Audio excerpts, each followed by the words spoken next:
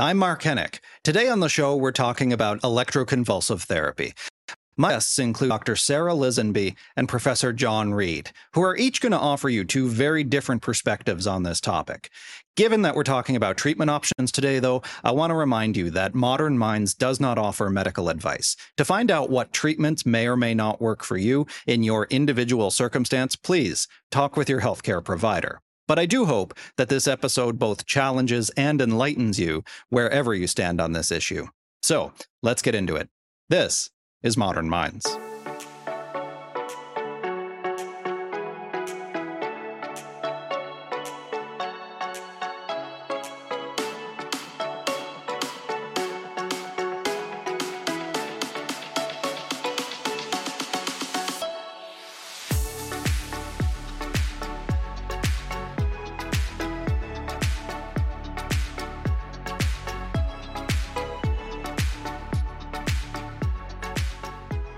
Welcome to Modern Minds. I'm Mark Hennick. Today on the show, we're going to be talking about electroconvulsive therapy, ECT.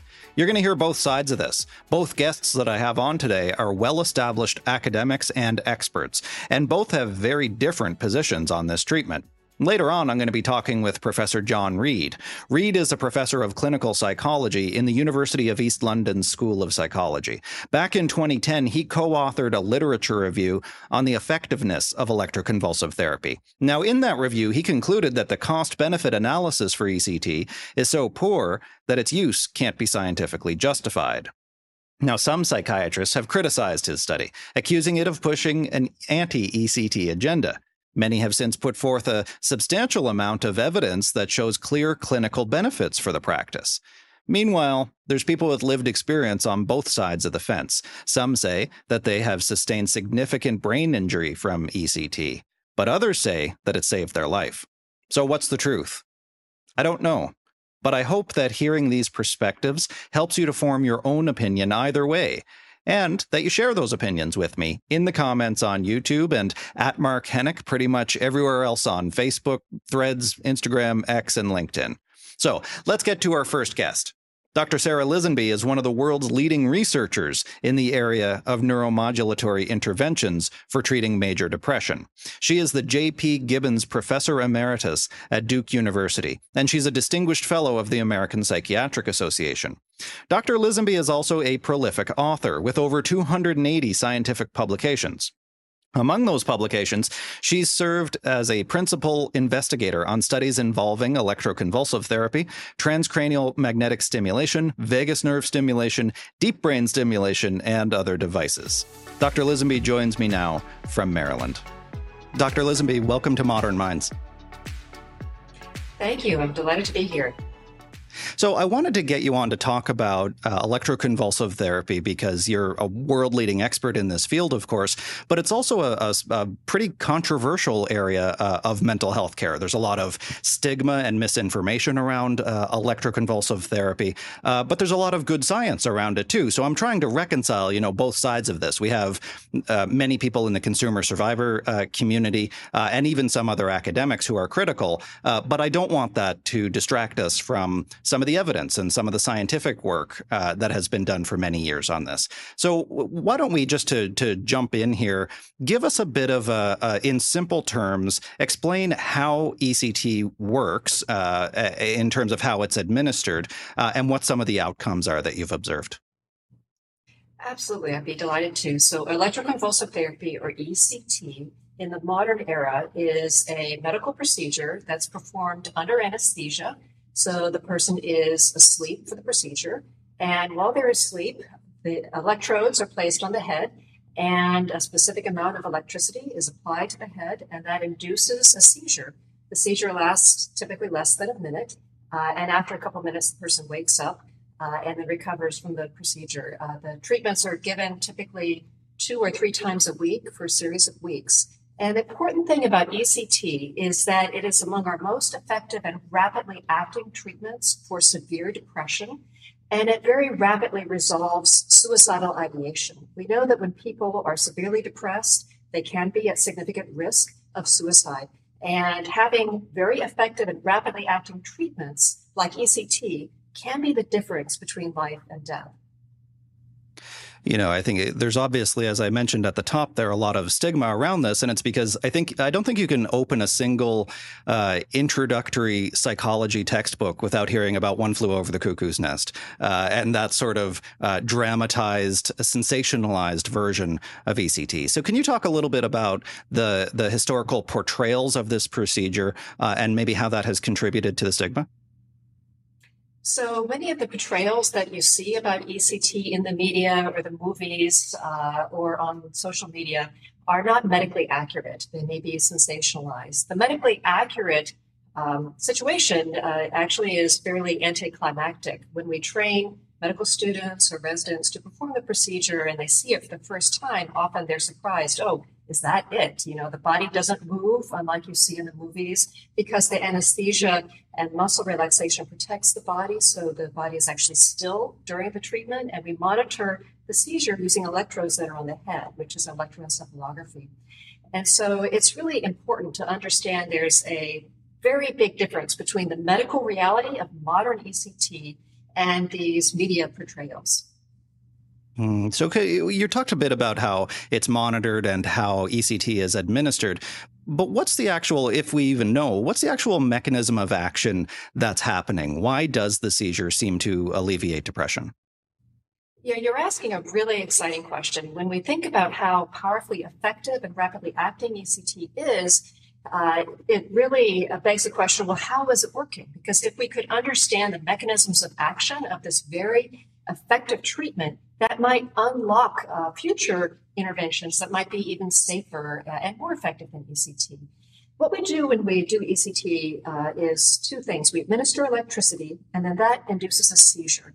And it's actually still an unanswered question, whether it's the electricity or the seizure or both that leads to the therapeutic benefit. And unpacking the mechanisms of action of ECT, we believe at a scientific level, is going to be really important in developing safer interventions. We know that not only is ECT very effective for treating depression, but it also carries a risk of side effects like memory loss. And so understanding how we can focus the treatment on areas of the brain that are important for antidepressant efficacy and minimize the impact on areas of the brain and brain circuits that are driving the side effects like memory loss, this could really lead to next generation interventions that are as effective and safer. And actually, that's the focus of some of the research in my lab. There have been some vocal dissenters against ECT, I guess is the best way to put it. Often people with lived experience who feel that they were injured by ECT, that they sustained brain injury. Is this a real risk for this procedure? So with any medical procedure, there's a risk of side effects. And one of the most concerning risks of side effects with ECT is memory loss. And memory loss can be really, devastating if it's extensive.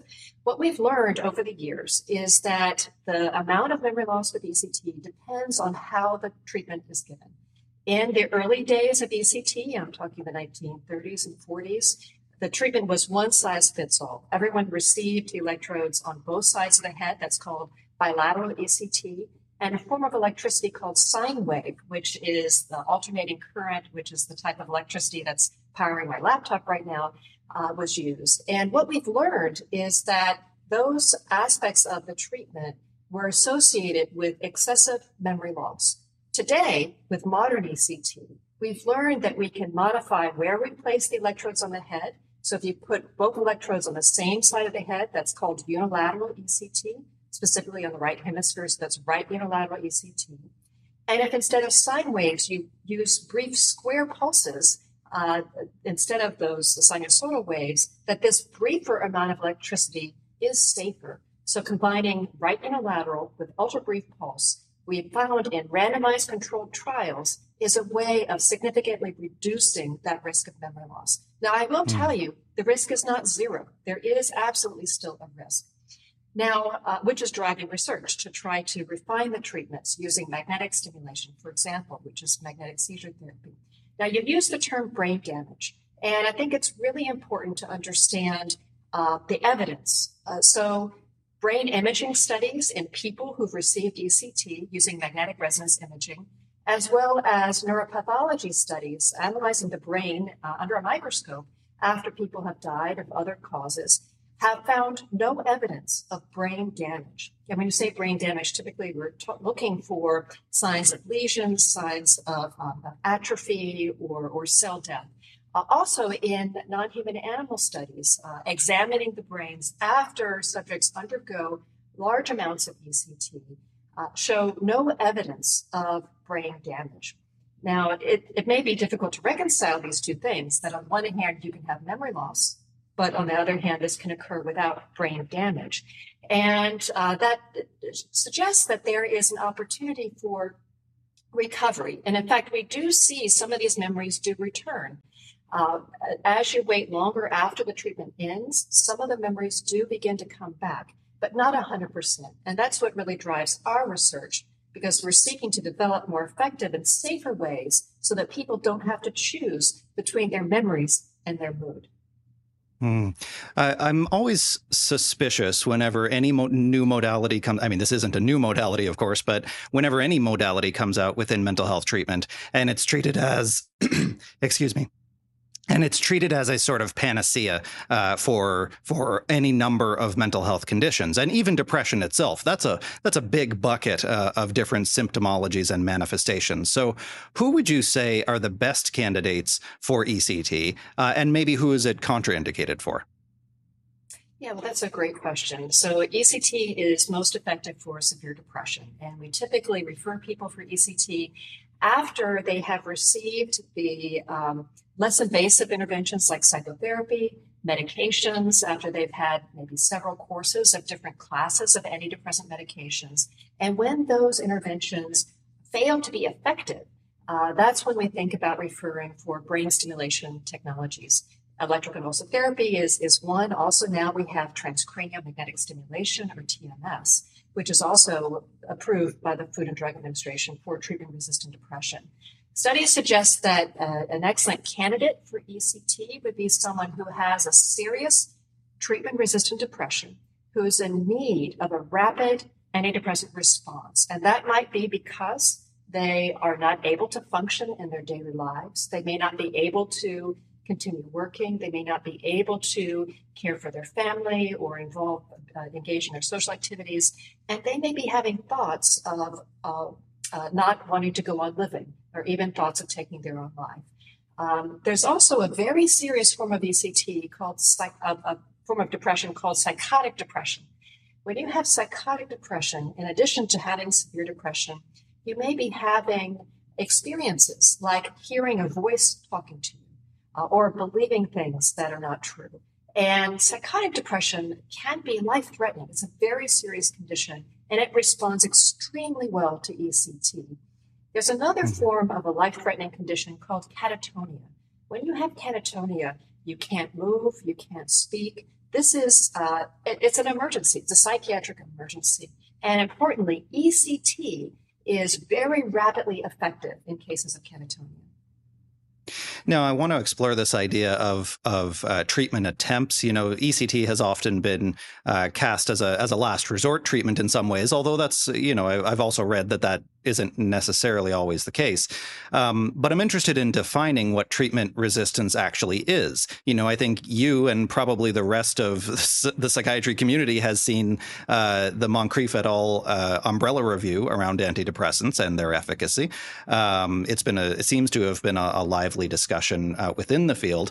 And they seem to suggest that antidepressant medication, as a sole treatment option at least, the efficacy is not that great. So are we defining treatment attempts as only, you know, X number of medications, which may or may not work anyway, and then we move on to ECT? Or are we looking at, I guess I'm trying to get a sense of what is that, what defines treatment resistance? Is it only within that medical model?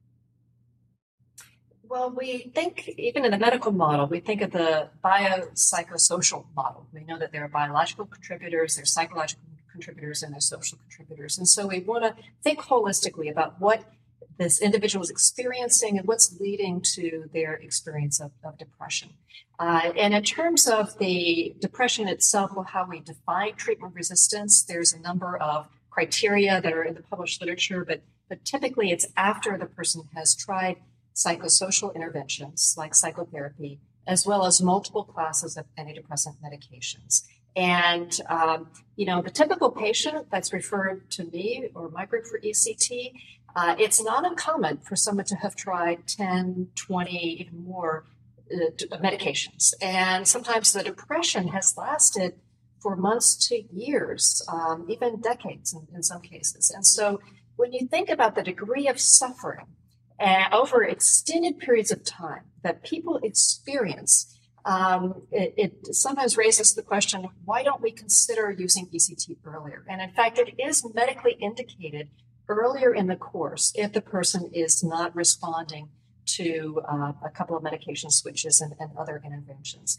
And it's very common in patients that I've treated for me to hear after they've had ECT and recover, they often ask me, why did I have to wait so long to get this? Why wasn't I referred earlier?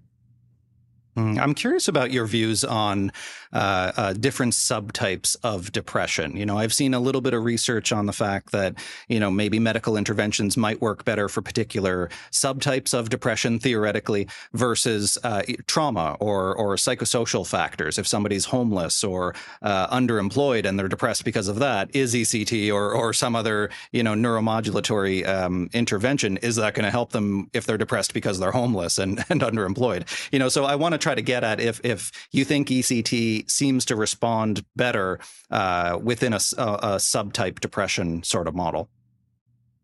Yeah, so you're raising a very important point that there is heterogeneity within depression. So people, if you take 10 people who are given the label of depression, they might not share any symptoms in common because the diagnosis is made on the basis of self-reported subjective symptoms. And it's a checklist of symptoms, and you can meet those criteria in many different ways. And also, there are different psychosocial factors that influence a person's life experience that are relevant as well.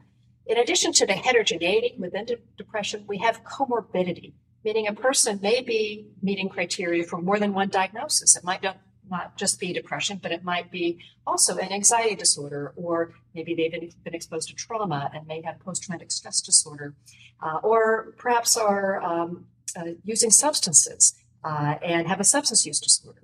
So in the real world, these things can very commonly co-occur. So I think that's part of the assessment, the part of the psychiatric evaluation to meet each person where they are and to identify what are the drivers of that person's experience with depression. And in terms of those that respond well to ECT, very commonly, those are individuals who may have a family history of a family history of depression, because we know that it is familial and it does have biological components to it. We also know that there are periods in a person's life that have an increased risk of depression. For example, for women, around the reproductive life cycle, particularly peripartum. This is an area, a period of time when ECT can be effective, and also when depression can be very severely impairing, not only for the mother, but also for her ability to care for her child. And so the assessment is a nuanced one, and we consider the risks and benefits of ECT versus the risks and benefits of alternative treatments like other medications or other device-based therapies like TMS. Well, before I let you go, I want to just finish off by asking you about some of those other neuromodulatory interventions like transcranial magnetic stimulation. I understand you've done some work in there. How are they similar? How do they differ from ECT? So the similarity between TMS and ECT is that they both induce electricity in the brain, and they're both FDA cleared for treatment-resistant depression. But there are big differences in how the treatments are administered. I already told you that in the case of ECT, the person is under anesthesia and a seizure is induced. But in the case of TMS, you're awake for the procedure, a magnetic coil is held on your head, and it induces a very tiny electrical current, orders of magnitude weaker than what we use with ECT. And that electrical current induced by the TMS is repeated over a period of minutes, and then that's repeated over a period of sessions. And this has been found to be effective even when medications are not. Now, often people ask, well, what are the relative benefits of TMS versus ECT? So with the conventional forms of TMS, it would typically take 4 to 6 weeks for a person to achieve benefit. Whereas with ECT, even after the first treatment, you already are starting to see benefit. But there's a new form of TMS that's just become cleared by the FDA, which is the SAINT protocol. And in that protocol, multiple sessions are given per day over a period of 5 days. And this protocol is showing very rapid onset of antidepressant action. Now, we don't know yet if this accelerated form of TMS is as effective as ECT, but we do know that TMS, at least as it's given in these FDA cleared protocols, does not have the risk of memory loss that's seen with ECT.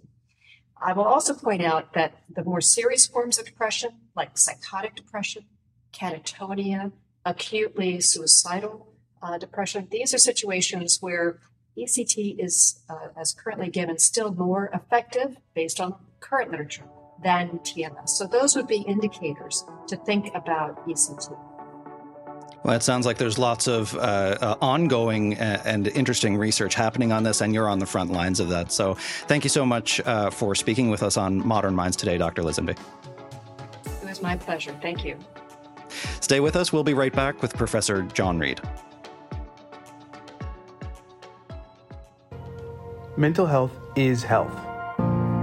At the Institute of Living, we are pioneers in mental health, and we have been for 200 years. We have an ambition to transform mental health services while co-designing these services with those whom we serve. Together, we can reduce stigma, address discrimination, and increase access to care.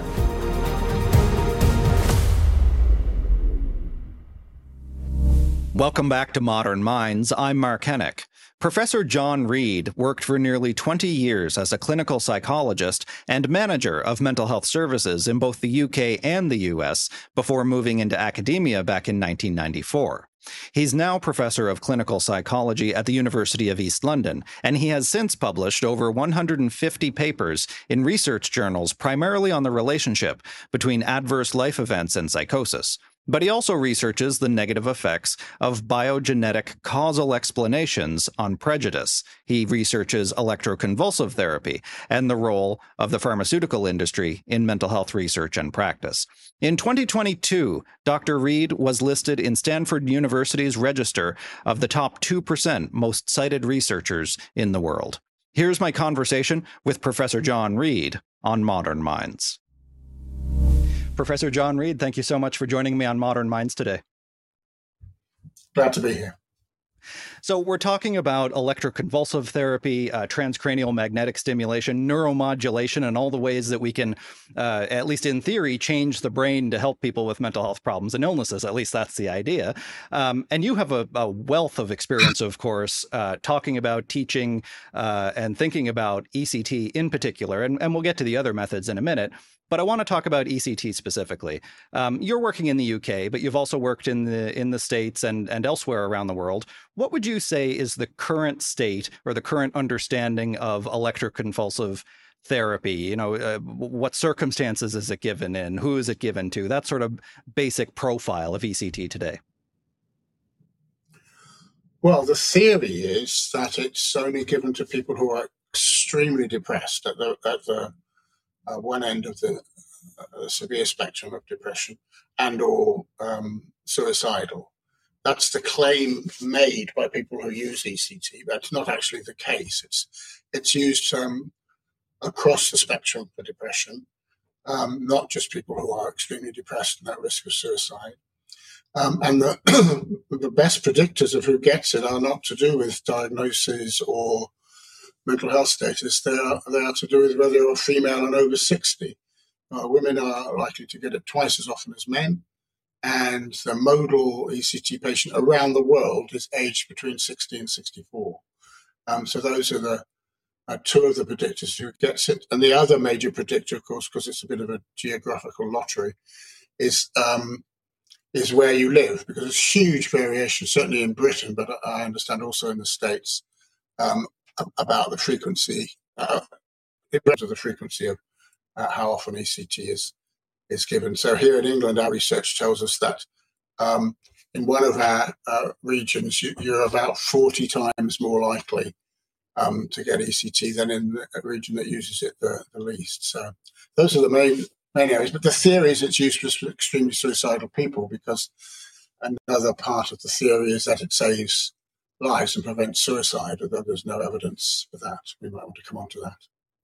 That's interesting, because it seems like, and there's probably maybe survey data to support this, I don't know, but my perception is that it seems like within psychiatry and mental health care, ECT is often talked about as, yes, maybe a last resort kind of treatment for severe and persistent depression especially, but I've seen it with other conditions as well.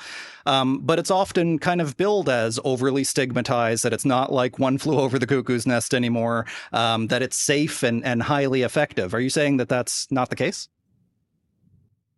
I am saying that's not the case. So if we take effectiveness first, there hasn't been a single placebo-controlled study of ECT since 1985. And before then, there were only ever 11. They were all small, extremely flawed, and nowhere near the standards of today's evidence-based medicine. So there actually isn't any evidence that it's better than placebo. Of those 11, small and flawed as they were, 5 found no difference between ECT and placebo. 4 found a temporary benefit during the course of treatment for a percentage of the patients, but no benefit beyond the end of treatment. And the other 2 found mixed results depending on who was doing the assessment. So in those 2 studies, the psychiatrists saw an improvement, but the nurses and the patients didn't. So there really isn't an evidence base to say that ECT is any better than placebo. And the ECT proponents say, when you ask them, why haven't you done any studies for the last 40 years, they say it would be unethical to do so, which is an interesting position to take, because it positions them completely outside of the realms of normal science. You can't say it's unethical to withhold a treatment to find out whether it works because I believe it works. That's the whole point of randomized controlled trials. But that is the position that most ECT proponents take when you ask them why have there been no placebo-controlled trials. Now, do you think that of some of the research that has been done already, is it a matter of the sample group being too diverse or diluted, and that it's not being prescribed in the right specific circumstances, therefore it's taking the efficacy down, or is it just across the board that it doesn't work? Well, as far as the point is we don't really. I'm not saying it doesn't work. I'm saying we don't have the evidence that it does work. So across the board, there is no evidence up to the standard of ordinary evidence-based medicine standards of today. There is no evidence that ECT is better than placebo for any group of people. And where there is sort of weak evidence in some studies, it's only for the duration of the treatment. So there's no studies showing it has any long-term benefits beyond the end of treatment whatsoever. And also no evidence that it saves lives, which is the primary reason that it's believed to be reasonable to take the risks involved, and the very serious risks with ECT. The justification is it saves lives, but there isn't any evidence for that either. Now, are there any conditions of which you're aware that ECT might be explicitly contraindicated or in fact harmful potentially? Yes, people with heart conditions and other serious health problems. The leading cause of death from ECT is cardiovascular failure. So anybody with a heart condition shouldn't have it. And if we went on the basis of the data we do have, there are 2 groups who are more likely to end up with brain damage and memory loss, and those are older people and women, who are the 2 groups most likely to receive ECT. But in terms of mental health diagnosis, no, it doesn't make any difference. There's no group particularly more or less likely to benefit in terms of psychiatric diagnosis or particularly more or less likely to end up with brain damage. Now, there's been a long history and an active discussion, I think, about how ECT, among other treatments, has been in the past, maybe currently, I don't know, but administered to people against their will, people who might not be competent. Is this an issue that you've looked into in the past, and is that still happening, do you think? Yes, it's still happening. Yes, it's a major issue. In Britain, our own research, our audits of the ECT clinics in Britain show that 40% of people are still given it against their will. And apart from the whole issue of compulsion, making it pretty impossible to establish any sort of therapeutic relationship with the people trying to help you, it's a straightforward human rights issue. In no other area of medicine or no other area of anything can you legally and ethically give something to somebody against their will, which we know has a reasonable chance of causing memory loss or brain damage. You can't even give cancer treatments to people against their will, even though it will probably save their lives. People have the right to say no. But this particular group of people seem to have fewer human rights than the rest of us. Now, you've done a lot of your work in the UK, as I mentioned at the top, but you've also worked in the States and elsewhere. Do you think that the issues around ECT, both in terms of how it's positioned within the mental health professions and how it's regarded from without, is that the same around the world, or are there cultural differences or differences in different countries? There are differences. Some of the issues are the same, obviously, in terms of the effect of the electricity on the human brain. That's the same whether you're American, British, or Chinese. But one of the big differences where you are in the States is the financial aspect, which we don't have here. People in Britain and Europe are not making a lot of money out of giving ECT, whereas in the States there's a clear financial incentive to give ECT, regardless of whether it's wanted or not. So that's a major difference.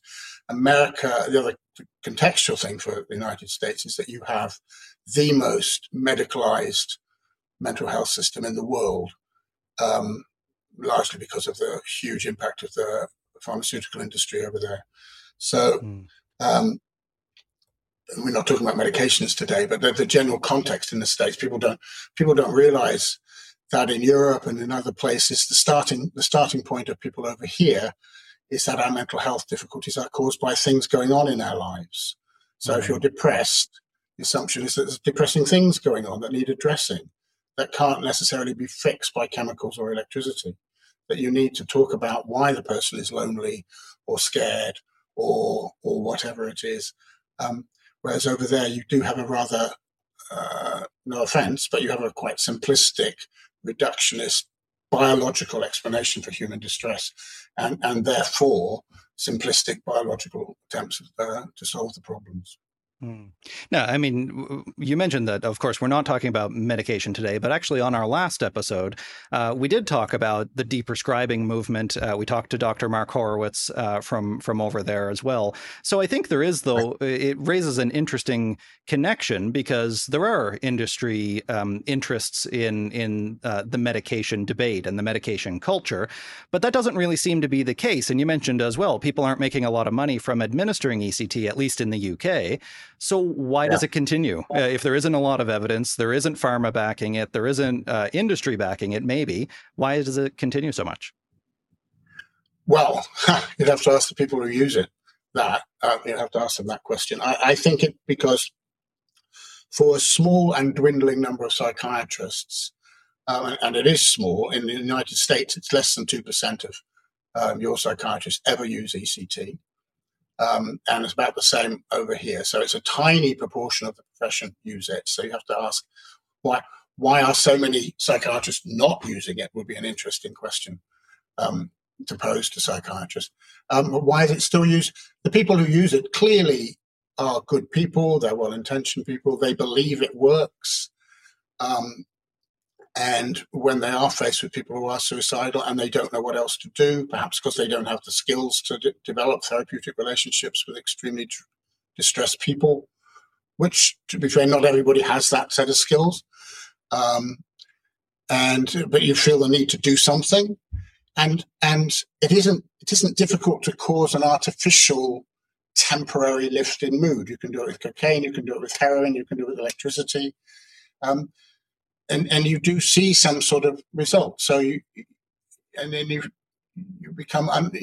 unaware of the fact that that's got no lasting benefit. In fact, if the person comes back 3 months later saying, I feel just as depressed as I ever did, or even more depressed, you give them some more of the same treatment because it didn't work. But it might have given them a temporary buzz, so to speak. Let me explain that. I mean, the way ECT works, to the extent that we know, and we don't know very much after 80 years, but one of the papers we published a while back was looking at the similarities between the effects of ECT on the brain and the effects of a mild brain trauma. You know, if you have a car accident or you're hit over the head or something, and there's a lot of similarities there. And one of the effects of mild brain trauma or closed head injury is a sort of euphoria. That's why I use the word buzz, which some psychiatrists mistake for some sort of cure. But it isn't. It's the effects of stressing the brain or traumatizing the brain. So they see that and they think it works, and they feel like they've helped. The other factor we have to talk about is the very, very powerful placebo effects going on with ECT. That the more invasive and more extensive a procedure, the greater the placebo effect. And there's absolutely nothing wrong with placebo effects. As psychologists, about half of what we do is placebo effect, in terms of building up hope and expectations that things are going to get better. And here you are, you might be a bit desperate, you might have tried other things, and here's someone who you trust, putting you through quite an extensive procedure, 8 to 10 times, with a general anesthetic, people in white coats, nurses, anesthesiologists, and you feel that somebody's trying really hard to help you and to do something really quite, what's the right word? Intrusive is a negative, quite extensive, we'll call it that. It's a big procedure, 10 times. You're going to believe that that's going to work, and you wake up feeling a bit different, a bit muzzy, a bit buzzy, a bit confused temporarily, and you feel, wow, that's had an effect, and you feel better. All of the 10 of the 11 placebo-controlled studies I referred to earlier, the placebo group improved quite a lot. And the placebo group, I should just explain, in this circumstance, it's not like an empty capsule. A placebo group for an ECT study is where you give the general anesthetic, but you withhold the electricity.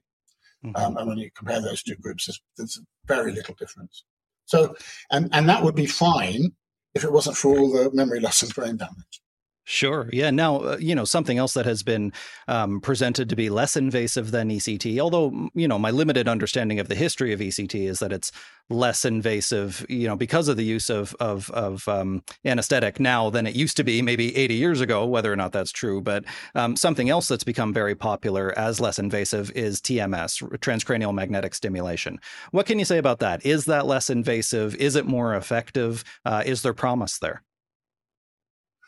Just quickly before we move on to that, I just need to do it briefly. We need to acknowledge that the research says on ECT that between 12 and 55% of people will end up with permanent or persistent memory loss, and that's defined by lasting 6 months or more. It's important to say that because people are told that there might be a bit of memory loss, it's temporary, it all comes back. That's true for some people, but it's not true for a significant number of people who end up with permanent memory loss of the kind where you can't remember things like your wedding, perhaps, or the birth of a child. These are major effects. These are not just minor sort of adverse effects. So I just needed to say that, but that has to go into the mix when deciding whether this treatment should still be used. On the other treatments, is it less or more invasive? I would say they're less invasive. But certainly using less electricity, so there's less adverse effects. So probably safer. My worry about these other types of treatment is that they, as we were saying before, they can't address the actual causes of the problems that people have. You can't fix loneliness, sadness, poverty, the effects of war trauma or rape or all of the things that we know cause extreme distress and depression. You can't fix those with electricity. And in a way, if you could, that would bother me in another way, because as I say, it's not difficult to artificially affect the mood. You can do it people do it every weekend with street drugs.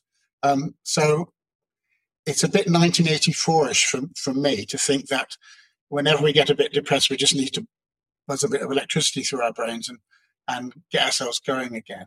I think our mental health services should be a little more sophisticated than that, and should be training people more how to connect to people in extreme distress and how to talk things through with them and teach them new skills and all of those things. So those other ones you're mentioning are certainly safer than ECT. I mean, ECT is a very dangerous procedure. Putting 150 volts of electricity through the brain is not a good idea. These other ones are safer, but I'm worrying for other reasons. Now, you called for an independent review in the UK of ECT. Just to go back to that again briefly, and was that the kind of the crux of that review? Was that efficacy is limited and there are such great dangers? That's the crux of it. But we have an additional problem, which I'm sure you have as well, but I don't think anybody's tracked it in the States. In Britain, nobody is regulating or monitoring ECT. So there is nowhere for people to take any complaints or concerns to. I won't bore you with all the details, but we have 3 regulatory bodies here, and they all say it's somebody else's job to monitor ECT. It's not ours. Or they say, oh, well, we have to trust the psychiatrist. So every other aspect of our mental health services is fairly properly monitored and regulated, but ECT isn't. So that's the other part of our concern. Yes, safety, yes, efficacy, the complete absence of any monitoring. And that's why we're calling for an independent inquiry into how ECT is monitored. We're not even, this is true across the world. So when we do monitor for the adverse effects, often there's no monitoring for the adverse effects. But when they do use the test, they're using the wrong tests. They're using tests that are dementia tests that are very crude and will not pick up the sort of brain damage that ECT causes. So nowhere in the world are psychiatrists actually tracking the brain damage or memory loss as it develops over the 10 treatments, so that they could stop in time if it starts developing. So it's a long-winded way of saying yes, safety, yes, efficacy, but also the regulation aspects to it. All incredibly vital information, I think, not only for psychiatrists, psychologists, and healthcare providers, but also for informed consumers of mental health care. So thank you so much, Professor John Reid, for sharing all this great information with us. Helpful, I think, useful information, both for patients and professionals on Modern Minds. Thank you very much for having me. We're going to be right back right after this. Mark, thank you. I'm joined now by Dr. Joseph Treadle. He's a neuropsychiatrist with Harvard Healthcare's Institute of Living, and we're going to continue the conversation talking about electroconvulsive shock therapy, ECT for short. So how does this therapy work? Sure, Brian. So ECT, or electroconvulsive therapy, is a medical treatment for various forms of severe psychiatric disease. It entails applying brief pulses of electricity to the scalp of patients who are both anesthetized and with a muscle relaxant. It induces a short seizure in their brain that's self-limited, and doing these several at a time lead to improvement in symptoms of certain diseases. I mean, we want to be clear too, they're under anesthesia, so it's sort of a controlled seizure that they're having. That's correct. So the only way we know there's a seizure is because we use an electroencephalogram so we can see it on the monitor. Okay. So who can benefit from ECT, and what types of conditions specifically does it treat? So in general, it treats patients that have relatively severe forms of depression, bipolar disorder, and some types of psychoses. We tend to use it the most for patients who have not responded well to standard medication treatment, or they can't tolerate the effects of medications, and also for those who need a very rapid response. So someone who perhaps is not eating or drinking, or they're acutely suicidal.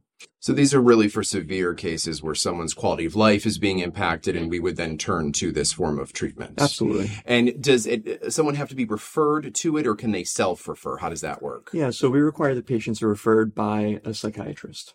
Okay, good to know there. So how often does the treatment need to happen in order for it to be effective? So when patients start their treatment, they have 3 treatments per week on Monday, Wednesday, Friday. Most patients receive between 6 and 12 treatments. I would say the average is probably 7. Once they've had that index course of treatments, we assess how they're doing. And at times we will taper the treatments down to perhaps once a week or once a month. And other times we may just discontinue treatment. Okay, so it can be kind of an ongoing thing until you see where the patient is. Correct. Based on the results that they're seeing. So after treatment, what types of improvements can someone expect?